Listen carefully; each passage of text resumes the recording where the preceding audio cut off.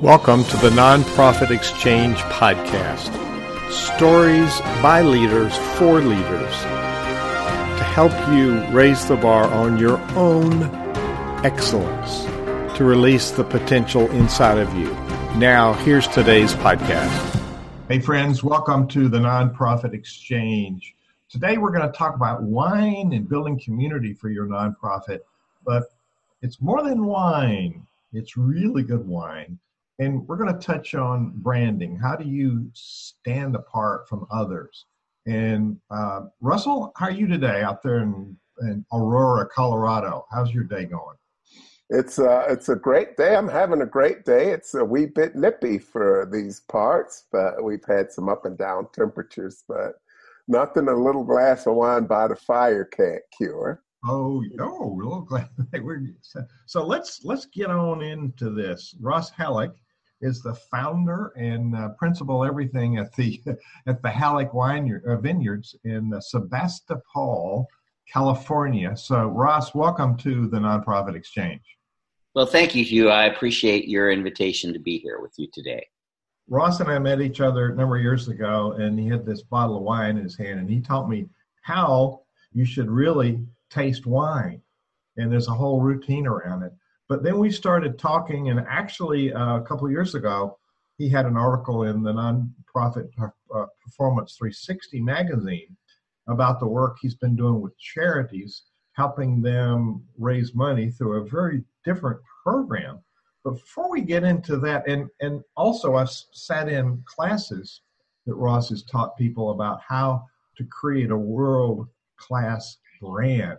So everything we do for a charity needs to represent our brand and be quality and faithful, authentic to our brand. So let's throw it to you, Ross. People don't know who you are. And so who is this guy who has a vineyard and does these wine tastings? Tell us a little bit about you.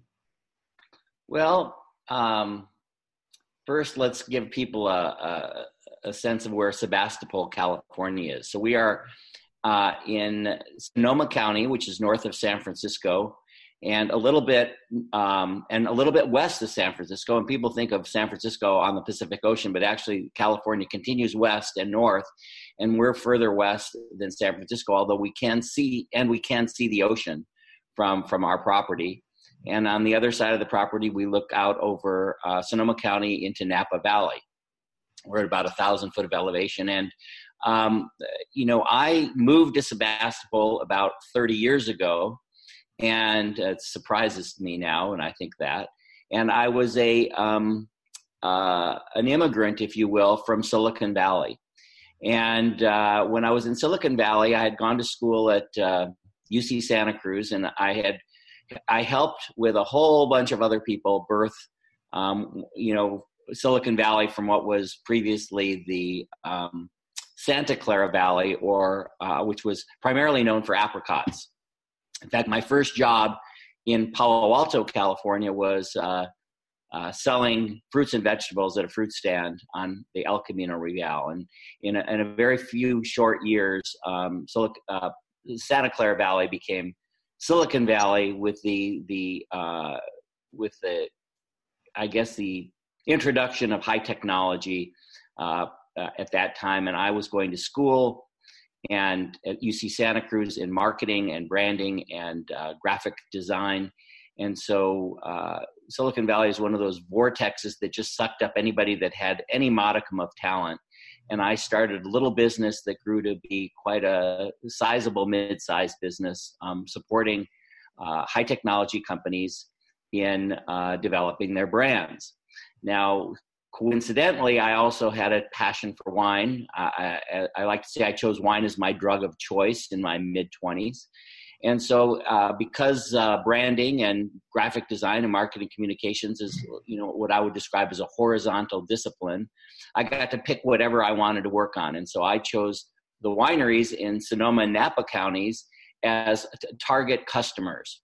And so I developed a practice in Palo Alto that included both the wine industry and high technology industries, and pursued that for almost 25 years. Wow. And so when did you start Halleck Vineyards? Well, it was kind of in the middle there. In about 1990, I was going back and forth between Silicon Valley and the wine country, servicing my clients. And, I certainly had fallen in love with wine. And I thought to myself, well, I could either live in Silicon Valley and commute to wine country, or live in wine country and commute to Silicon Valley. And I had this little house in Menlo Park, California, that was persistently and consistently rising in value as a function of the growth of Silicon Valley. And I thought, well, maybe I should move to wine country and commute back. And so I was able to buy this, 5-acre property with a house plopped in the middle of it. It had been vacant for 2 years, surrounded by, just untouched land, and elected to roll the dice in a place that had never actually been a wine country. The vineyards had not been planted here before, and plant a backyard vineyard in about 1992-93.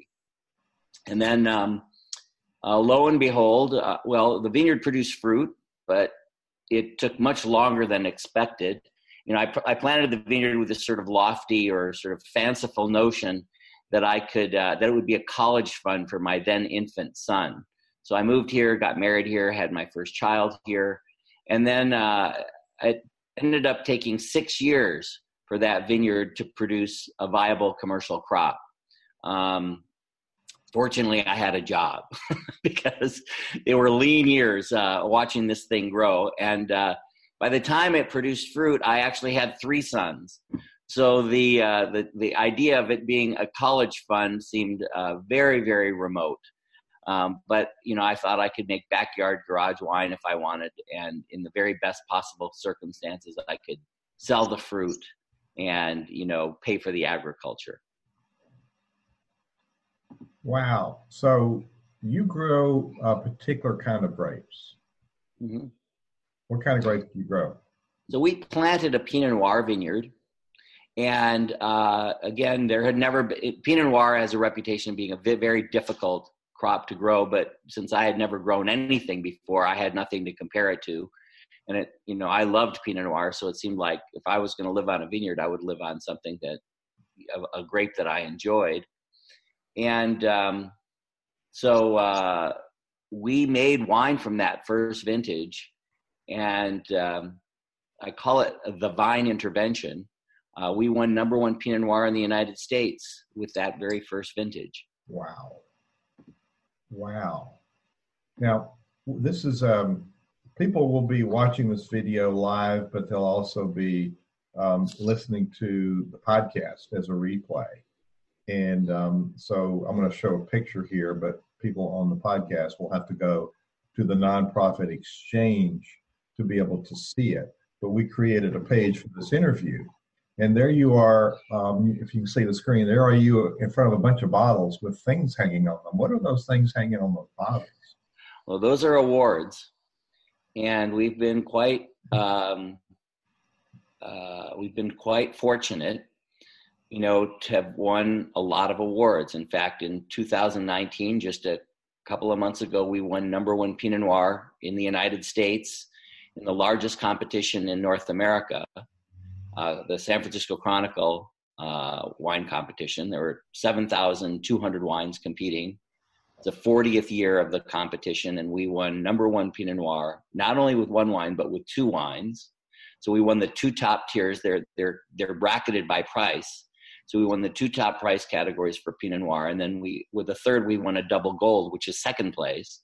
And that is the first time in the history of the San Francisco Chronicle that we have, that anyone has won that level of recognition. And, I'm cautious about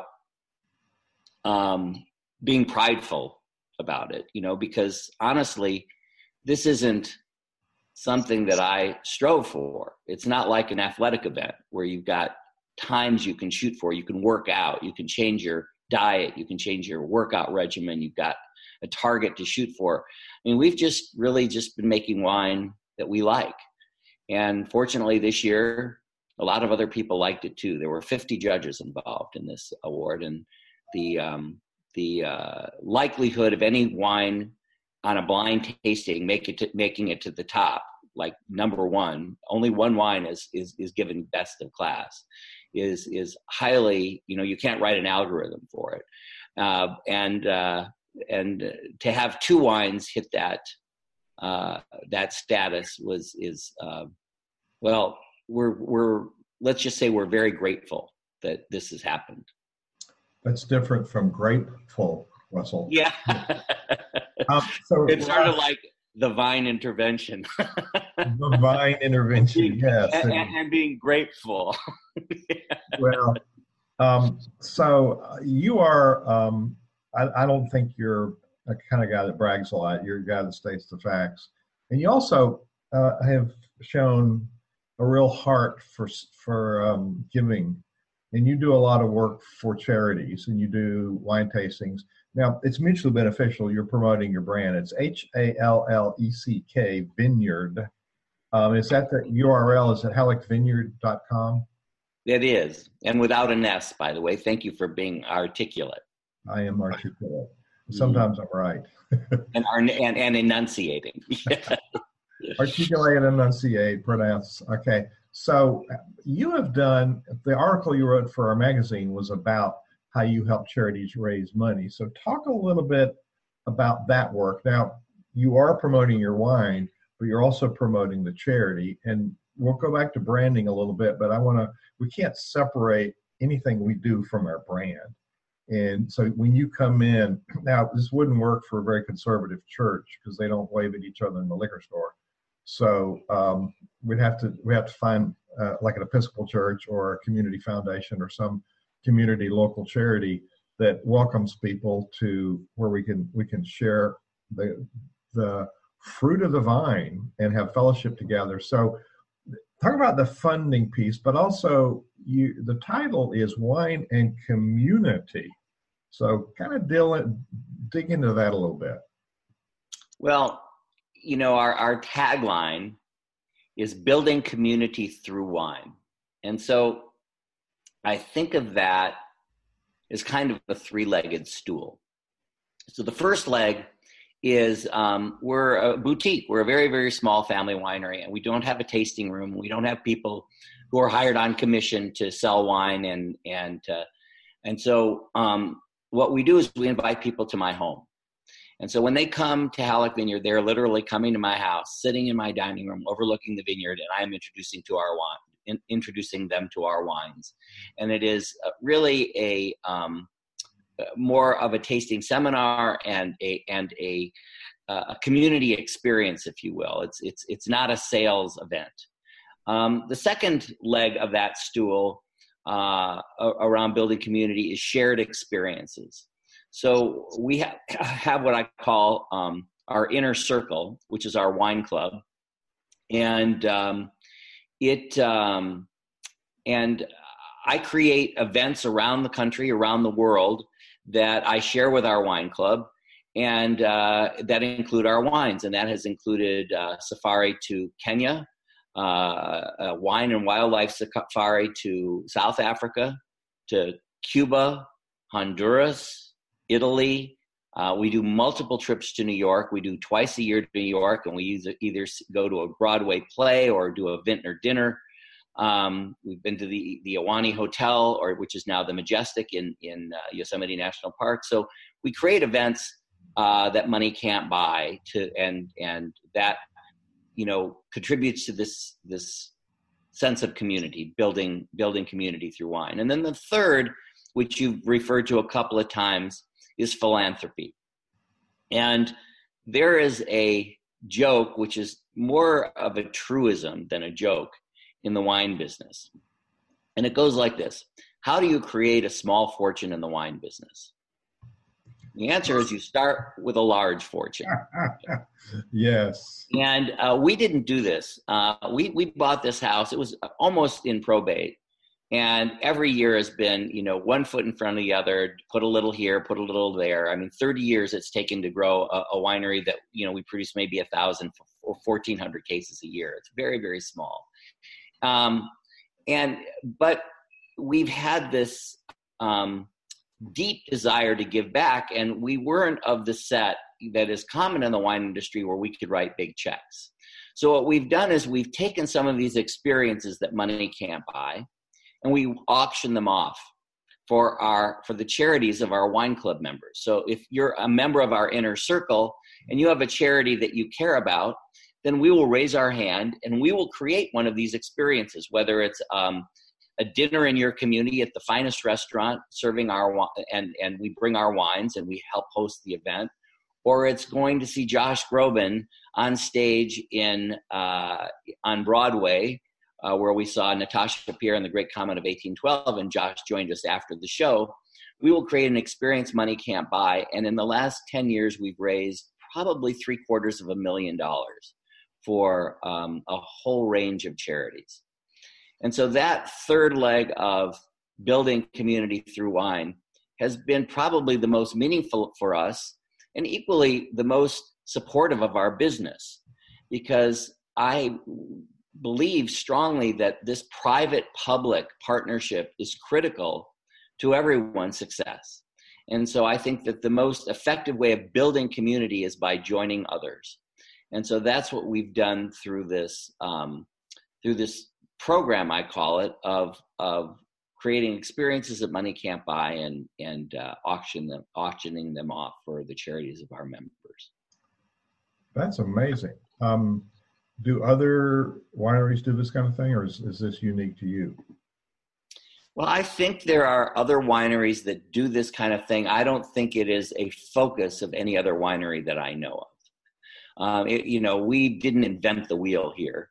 I attended many auctions and have been invited to many auctions, and it was really Jennifer, my ex-wife and partner, who came up with the idea. Well, let's create auction lots and offer them to our wine club members to benefit the charities they care about. And we started doing that probably about 12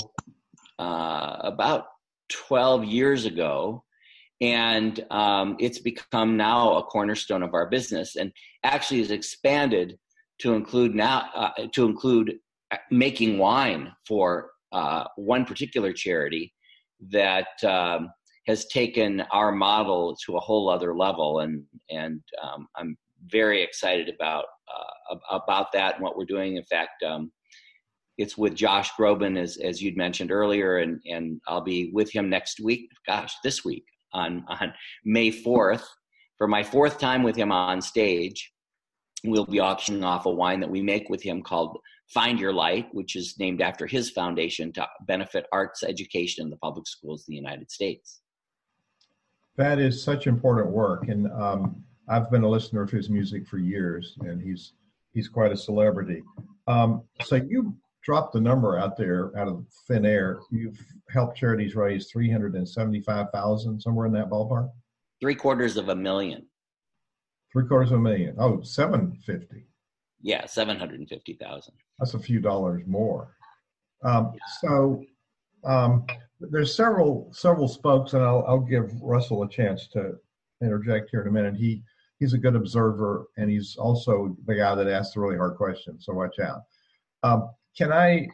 You and I have started a preliminary discussion, and I think we have some energy around you coming to my part of the country and doing this with a music organization. Can I share that with Russell and maybe the world here?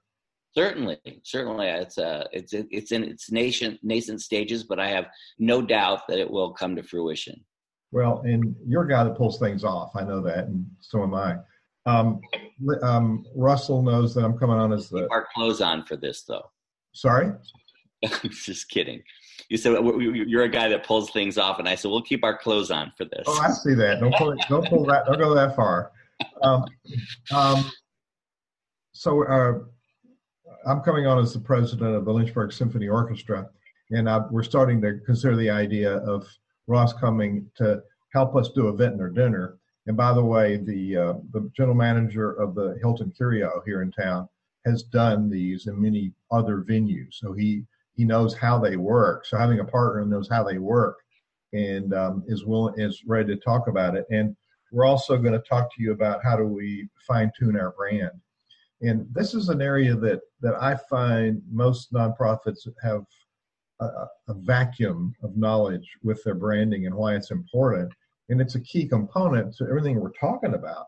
What are you known for, and why in the world should people give to you? And when they come to a vendor dinner, well, it's going to be fun, but how do we then show up as representation of our brand? And the piece that you're talking about in this interview is the relationship building piece that's so key. And so getting people on our boards, getting people to volunteer, getting people to say, I want to support this with my time, my talent, and my donation is a key component. So we're in the preliminary stages. He's going to be on this side of the country, in the old mountains here in the Appalachians. He's going to be down in our part of the world. And we don't have an ocean to look at, but we got a lot of really pretty mountains to look at here, Ross. So we'll treat you good. But I love that part of the country. I've driven all the way through the Appalachians. Well, the Blue Ridge Parkway is 30 minutes from my house, maybe 27. But we're talking about some of this advance. We're going to move to the next place in building community, not only amongst ourselves, but with those people in the community that want to support the arts. And we do have a very rigorous plan coming in place for arts education in the schools with the symphony orchestra. So that's a whole initiative we want to put some energy behind. So I'm going to pause for a minute. Russell, what are you hearing so far? And do you have some questions about this building community and about the social event around the vintner dinner? Is a little different than a wine tasting. It's a whole evening experience, which is important. Or about branding. Yeah, well, our friend Dan Olivo talks a lot about that, about creating an experience for people, and that's what draws them to you. And it's really critical to have a good brand that really resonates with people, to talk about who you are and finding out what matters to them. And talk a little bit about how you go about drawing people into this. They start out in your wine club. How do you go about finding out what sort of charities they're interested in and getting that conversation rolling? Well, it's pretty upfront and straightforward. Our wine club, which we call our inner circle, has a page on our website, and it has a list of benefits. Some of those benefits are free tasting at my house. One includes being able to stay on the vineyard for a night a year as our guest. It includes bringing friends to the winery for barrel tasting, and it also includes, if I don't have the exact words in my head, but if you have a charity that you care about, we will host an event to benefit that charity, and that ends up being one of the key reasons many people join our wine club. Of course, they have to love our wine, but I'm not ignorant or shy about recognizing that wine is a commodity product. There are just thousands and thousands of wines out there to choose from, and I think it's just table stakes that people like our wine, and I'm appreciative that they do, and it separates us from the ones that they don't, but it doesn't separate them from the ones that they do. And there probably are a lot. And that's the beauty of wine, is it exists everywhere in the world, and there's many, many choices. So one of the ways we differentiate ourselves is by saying, what do you really care about? And let us help you. Let us support you let us support you in that. And so on our list of benefits is, if you have a charity, we'll do an event. And our wine club members reach back and they say, okay, let's roll up our sleeves and figure this out. We have an auction coming up, or we have an event coming up, and we would like to include a vintner dinner, or a trip to New York, or a trip to Africa, or any of the things that we do as part of our everyday doing business, as part of their fundraising efforts. Yeah, and it looks like excellence is built into everything that you do. That doesn't hurt your brand or attracting people to you. And so when you talk about experiences that money can't buy, and you walk into a charity, they've probably done other fundraisers before, but when you start planning with an organization that you haven't come in contact with, they're brought to you by one of your members, how do you communicate the process? So how do you go about showing them how to run through a process where they create an experience for people? I know each organization is a little bit different. So how do you coach them through that process? Well, again, it depends on the experience we're offering, but let's use the vintner dinner as an example because it's pretty straightforward. The first thing we ask is, do you have someone in your organization that is connected to or to a great chef or a great restaurant, or is one of your supporters a great chef or a great restaurant? And if that is the case, and it's very often the case, that many charities have people who care deeply about them. It's the wondrous part of being in this country. Actually, is how much private participation there is in charitable organizations. Then I ask for an introduction, and I get on the phone with the chef or the restaurant or the restaurant manager, and I send a list of wines over, and I have tasting notes that I've developed, and they send me a menu often of what they'd like to prepare, and we talk back and forth. I sometimes send them wine. If I'm in the neighborhood, I will drop in and we will do a tasting, or they will come to my house and we will do a tasting, and we will create. It's really like, rolling up our sleeves and saying, how can we create an incredible experience for ourselves and for everybody involved, and make the world a better place at the same time. I mean, you just can't get a better scenario than that. We're all smiling all the time. And, we create a menu, we create the pairings.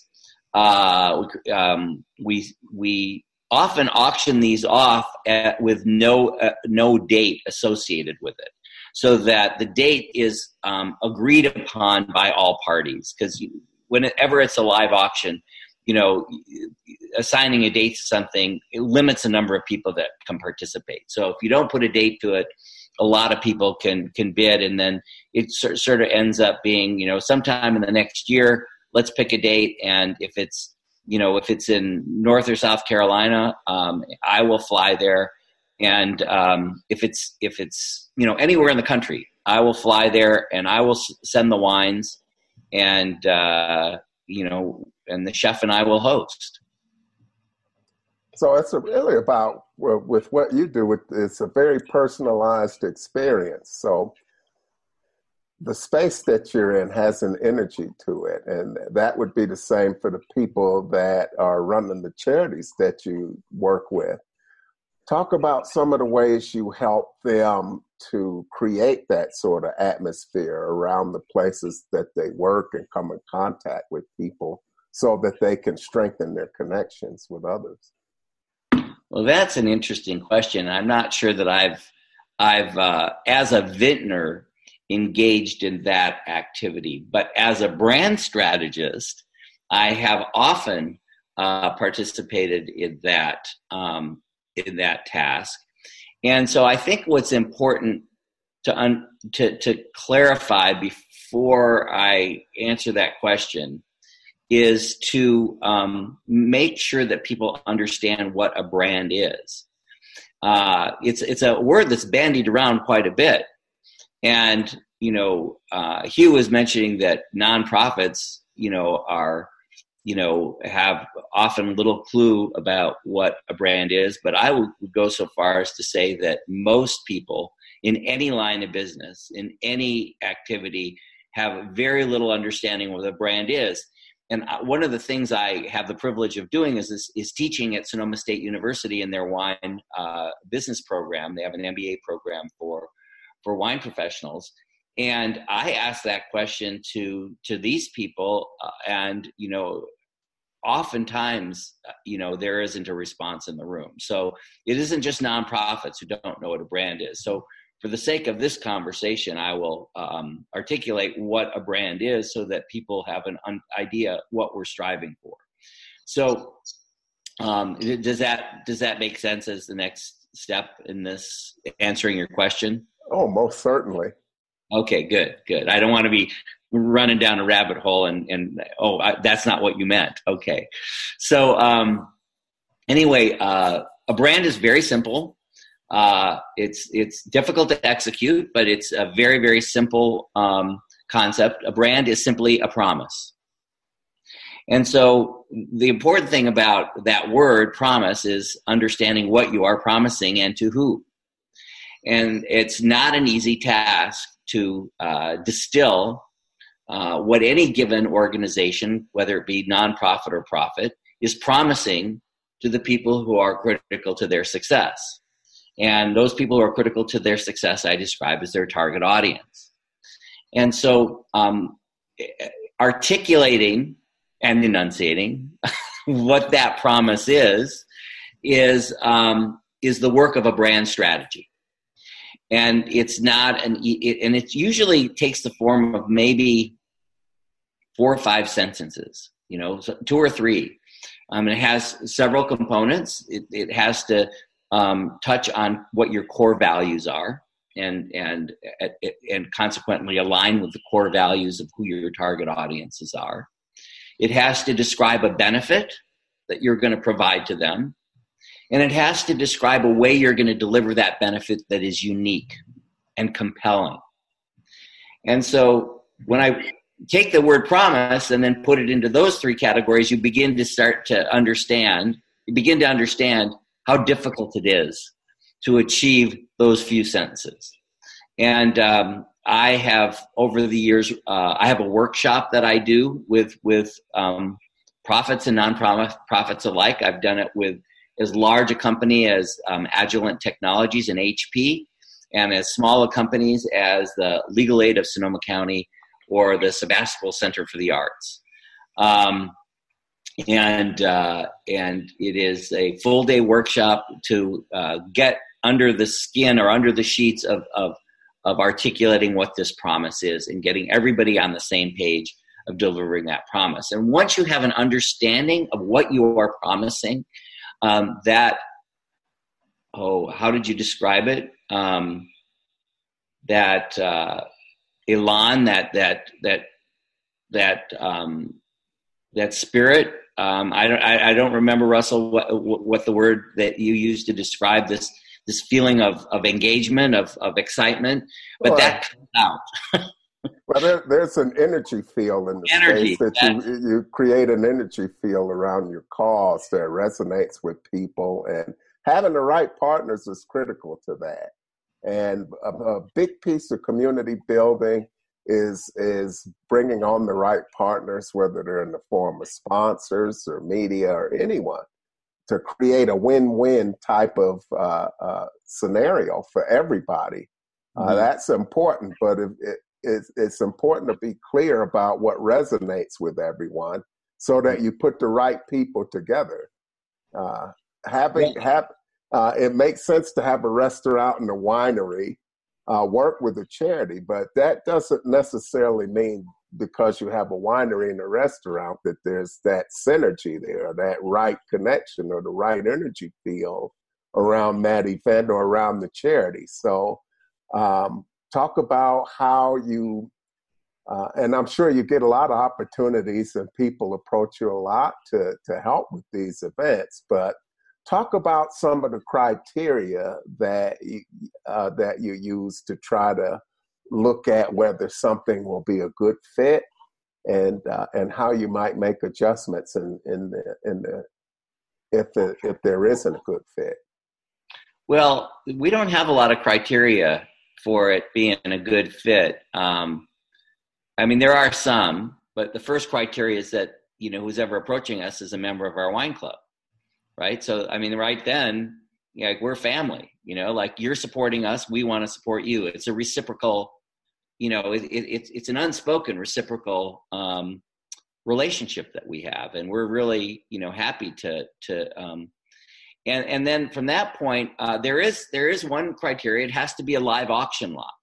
So we don't contribute to silent auction lots. We have found that silent auctions are while they're maybe effective for in a modest way for charities, that they end up being a place where people are searching for bargains. And we find that live auction lots often go for more than face value, and because of that energy field that you're talking about. And so we're really looking for that energy field, and live auction lots, you get a lot of parts that are working together to get people excited. And there's a number of particular tasks that are required to achieve that energy. And in the case of a nonprofit, for instance, in an auction, we ask that they cultivate their donor base. So we don't like showing up at a live auction and it's the first time people have seen it. When we put together an event like with Josh Groban, when we brought people to New York for to see Natasha Pierre and the Great Comet of 1812, it was for a charity in Southern California. And the organizers of the auction knew many of the donors and spent the week before the event taking them out to lunch, taking them out to breakfast, taking them out to coffee, whatever was appropriate, and saying, hey, this thing is going to happen. You need to be a part of it. And doing that with 2 or 3 people, so that by the time we got to the auction, when that slide went up, and I was in the auction, and I was able to get up and talk a little bit about it to sort of create that energy, there were already people that were teed up ready to bid. They didn't know each other, of course. It was a fueled event, and that's where we can create the greatest value for all parties, is where there's a lot, where that energy field is cultivated. Does that make sense? That makes perfect sense. And your business, you've got a built-in tribe, and so what's the message that you have for other businesses as far as making an impact in their community to go along with their monetary bottom line? They may want to get into doing some type of support for a charity event. So what are some key things that you tell a business owner that wants to do this type of thing that they need to put in place or do to make sure that they start off well and that they become effective at it? Well, I think that I love the word tribe. And I think that to be in business, you said, well, I have already a tribe. Anybody in business has a tribe. Those are the people that are supporting you. Those are the people that, have chosen you out of the many choices they have to do business with, and that is your tribe. And there's gratitude that is associated with that, and there's also a recognition that as having a tribe, that there are certain social responsibilities that go with that. And so, I think that given the state of the planet and the state of the world, the state of our government, and the shift from, I wouldn't say the shift because I can't speak too specifically about it, but it feels like there's been a shift from social responsibility on the part of government to a required social responsibility on the part of the private sector. That in order for us to have a world that we want to live in, that we have to be giving back. And I just think that we all need to recognize that. And in fact, when we do recognize it, our tribe becomes even more supportive of our private interests, our business interests. And so it's again, that word, it's reciprocal.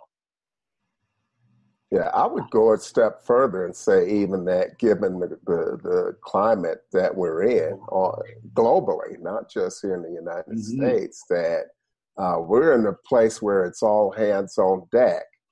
And no, profit-making businesses, nonprofits, the government, nobody is set up specifically to really deal with all of these problems. So it takes more collaboration and partnerships and hybrid types of structures. I mean, we're seeing new business structures pop up everywhere to deal with social problems. It's actually very exciting, but we have to get pretty creative about it, I think, and be more effective with the resources that we use because, we've thrown a lot of money at some things and they haven't shifted a lot. So what are your Well, thoughts on that? Well, all I can say is that I can only do what I can do, and we're a very small organization. We have to be surgically precise in how we extend ourselves, and I wish I could write the big checks. So this is just a way that I could leverage the resources at my disposal to make an impact. And it's grown considerably over the years. It's become a cornerstone to our business, and it's, I may have said this before, the most meaningful part of my business. Well, and I think, Russ, you are making an impact, and you're allowing other people to write checks. So in the aggregate, you're having a pretty large impact. And Russ, I appreciate you bringing up that shift, or no, it was Russ, the shift in social impact, social responsibility. We want the government to do everything when really the business sector needs to step up. And the we call it for purpose, the tax exempt business sector, we call nonprofits, which is a stupid word, but it's a call to action. I think what you're doing is teaching people that there's other ways to build relationships and to bring value to each other. You mentioned we're 2/3 of the way through, and I want to get a couple of other topics on here. And Russ, those are really insightful questions. Thank you. I have to work really hard to he doesn't show me up too badly. Well, this isn't a competition. That's what, no, it's a conversation. You raise your value by hanging around people better than you, which isn't hard for me. So I'm in good company right now. So Ross, you mentioned Josh Groban and his work. You guys connected at some point in history, and you've done some work. He had an interest in wine when you first met, and then you worked with him and his charity. But talk a little bit about that relationship and the things that you've done or are doing. Well, that has been. We began this idea of working private public long before we met Josh, and Josh actually found out about that. But initially, he just tasted our wine when he was in New York performing on Broadway, and I got a call that asked if I wanted to make wine together. And my initial response was, we're a small family winery, and making a Josh Groban celebrity wine is kind of not on our roadmap. And his response was, hey, no, I don't want to make a Josh Groban wine. I want to make a Halleck Vineyard wine, but I've read about what the things that you do, and I want to work with you in creating a wine for my charity called the Find Your Light Foundation. I said, well, that's interesting. What does the Find Your Light Foundation do? And he said, well, we fund arts education in the public schools in the United States. And that's all I had to hear. I said, I'm in. I have 3 sons. They're adults now, but they're all artists. They're all working in their fields. They all went to public schools. And some of those programs that they were the beneficiaries of, now they're only in their mid-20s, are gone.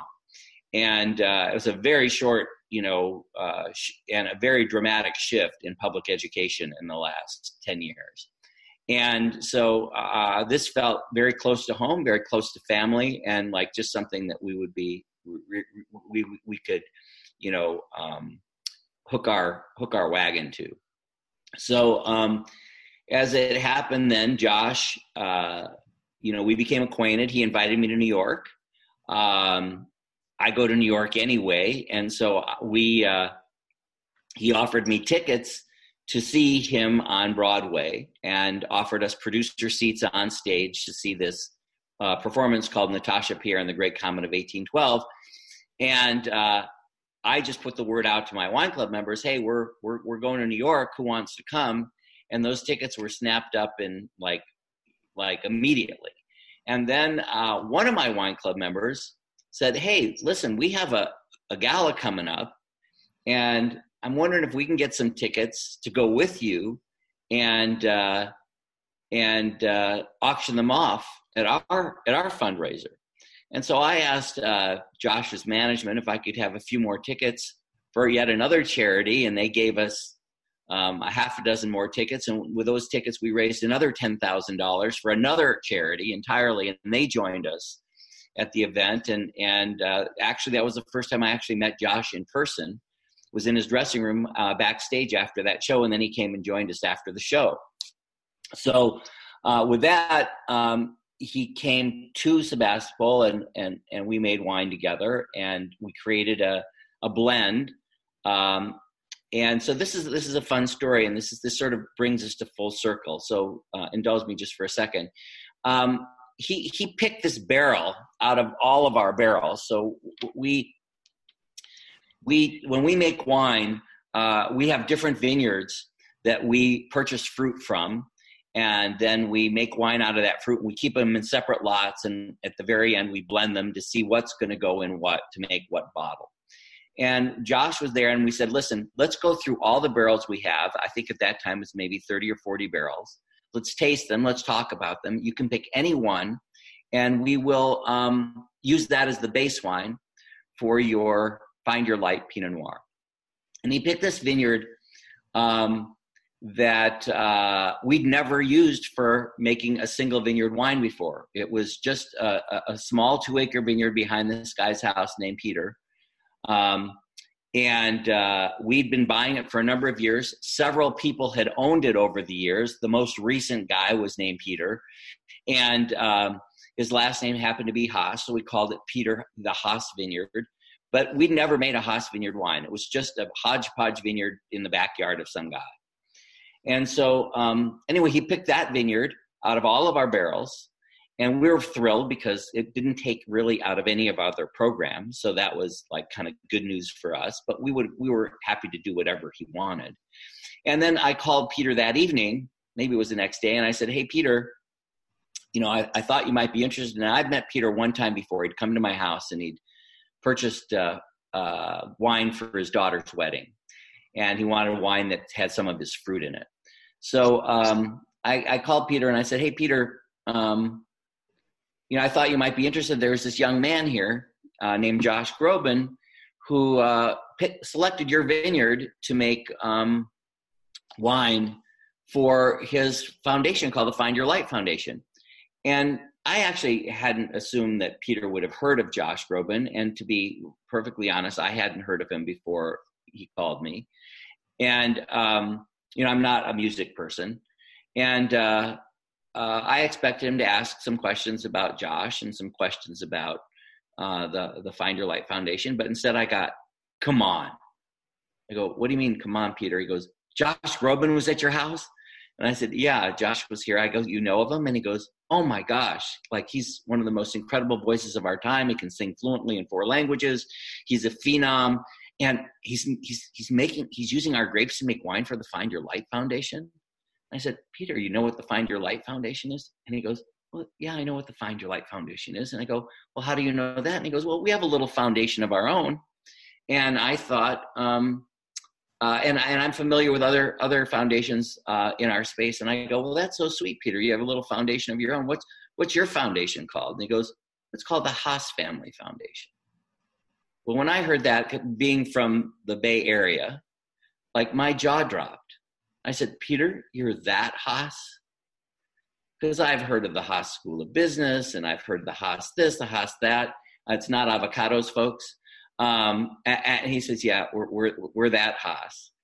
And so for those who don't know, the Haas family founded and continues to own until I think just a few weeks ago, they went public for the second time, Levi Strauss. And so the Haas Family Foundation is hundreds of millions of dollars. And one of their primary focuses is the arts. And so Peter asked me, he said, might you have the opportunity to introduce me to Josh and Jake, the executive director, because we might want to participate a little bit more than just providing grapes for this project. So I said, well, gosh, it just so happens that next month we're attending this gala at the Ritz-Carlton in Half Moon Bay, south of San Francisco, and Jason Mraz is performing, Josh is performing, some of the young people who are beneficiaries of the Find Your Light Foundation are performing. You know, we have a couple of tables. Why don't you join me as our guest? And I'd be happy to introduce you. Well, Peter says, well, that's very kind of you, Ross. I look forward to seeing you there. We'll pick up a table. So he bought the platinum table. I won't tell you what that means, but he bought a platinum table, sat next to me, and I introduced him to Josh and Jake. And he's going to be with me at this weekend. He bought another platinum table, and they're in discussion to how the Haas Foundation may participate in funding the Find Your Light Foundation. And that all started from a little vineyard in my backyard. And so I am eternally grateful for having been in this unusual and synchronistic position to connect these two people who are doing such great work in the world. You are an amazing connector, and ever since I've known you, you look at possibilities with people. I'd like to do another show sometime in the future, Ross, about branding and the importance of branding, and maybe even if you want to invite Josh or Peter Haas, talk about social responsibility with you. You know, how do we create social responsibility through our work as business owners, and how do nonprofits, you know, approach that topic with the businesses that can make a difference? Because that's something that you said is shifting to the business community, and they're making money now, and some of them don't know how to leverage their financial assets to the benefits you're talking about. So bring this back full circle. How difficult, how complex, you're talking about a vintner's dinner and a chef and an auction. How difficult is it for a charity to pull off one of those events? Well, I think auctions are a big deal. Now, I have never organized an auction, so I would be speaking out of school to suggest that I could answer that question, you know, to the fullest required for someone to take it as a how-to. But I do know, being a contributor and a participant in auctions, that I touch many people at these auctions before, you know, my event makes it on stage for bidding. And so just, you know, I mean, it requires certainly an embedded group of potential donors, and it requires a venue. It requires lots of logistics, food, like the Sun Valley Wine Auction and the Napa Valley Wine Auction, which I've attended both for many years, runs many days. You know, so there are events that go 4 days, and starting with, you know, party after social event, after concert, until the seminal like event, which is, you know, several hours of the auction. And so there's a tremendous amount of money invested in creating this experience for people that essentially entertains them out of the money in their wallets. So is an auction a different event than the Vintner's Dinner? It is. The Vintner's Dinner is an auction lot.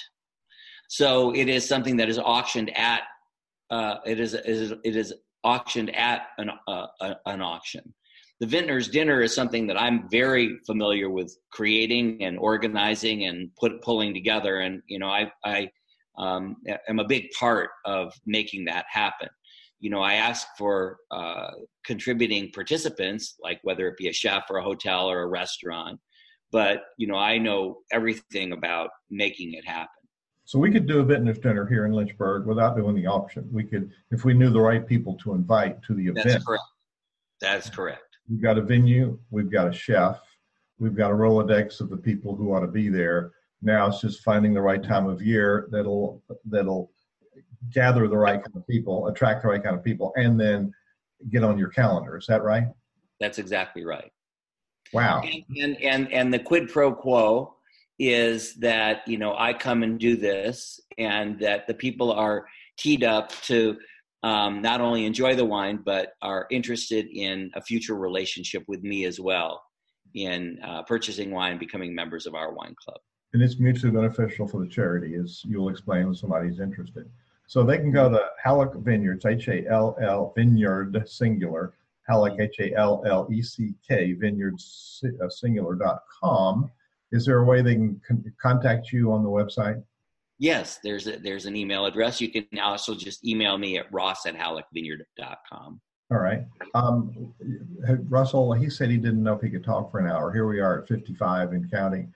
So Ross, I'm going to do a sponsor message right now and then give you the last shot. What parting thought or tip or challenge do you want to leave in the minds of clergy, nonprofit executive directors, or membership directors for chambers? These are the people that listen to this, trying to up their game. And then Russell closes out the interview with his message. Our sponsor is WordSprint. WordSprint is the company that takes your brand and makes sure your tribe knows your brand, but it's at the top of their mind. Nonprofit Performance Magazine is printed and mailed by WordSprint, and we stay in touch with our tribe. So it's 30% who you send it to, 30% your message, and 30% your rhythm. So Bill Gilmer and his team at WordSprint will help you figure out how to keep your donors donating and how to raise the bar on those donations. And if you do events, raise your attendance level. It's about making sure people know about the good work you're doing. WordSprint.com, WordSprint.com. So Ross, as we finish up this really energized interview, what thought do you want to leave people with before Russ takes it off? Well, I think that the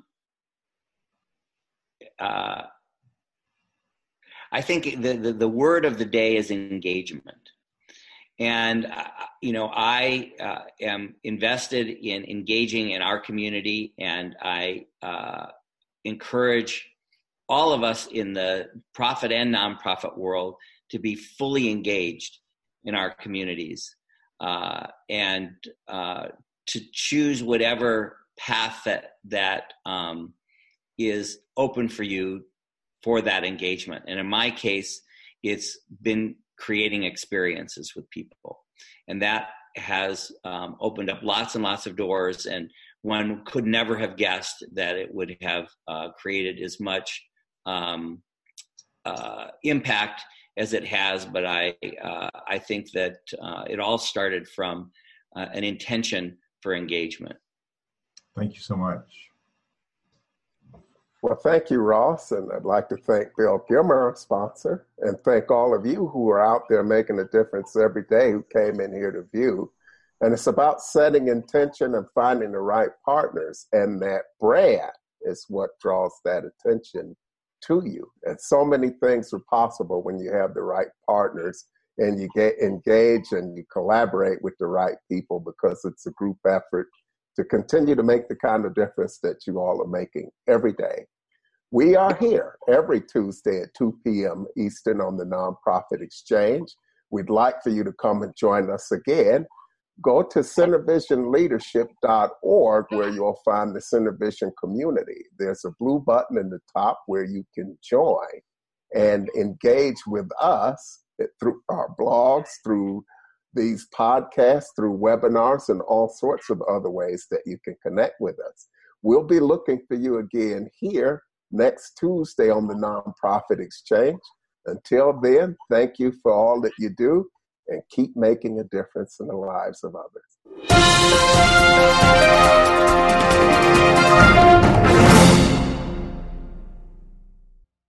This podcast is a part of the C-Suite Radio Network.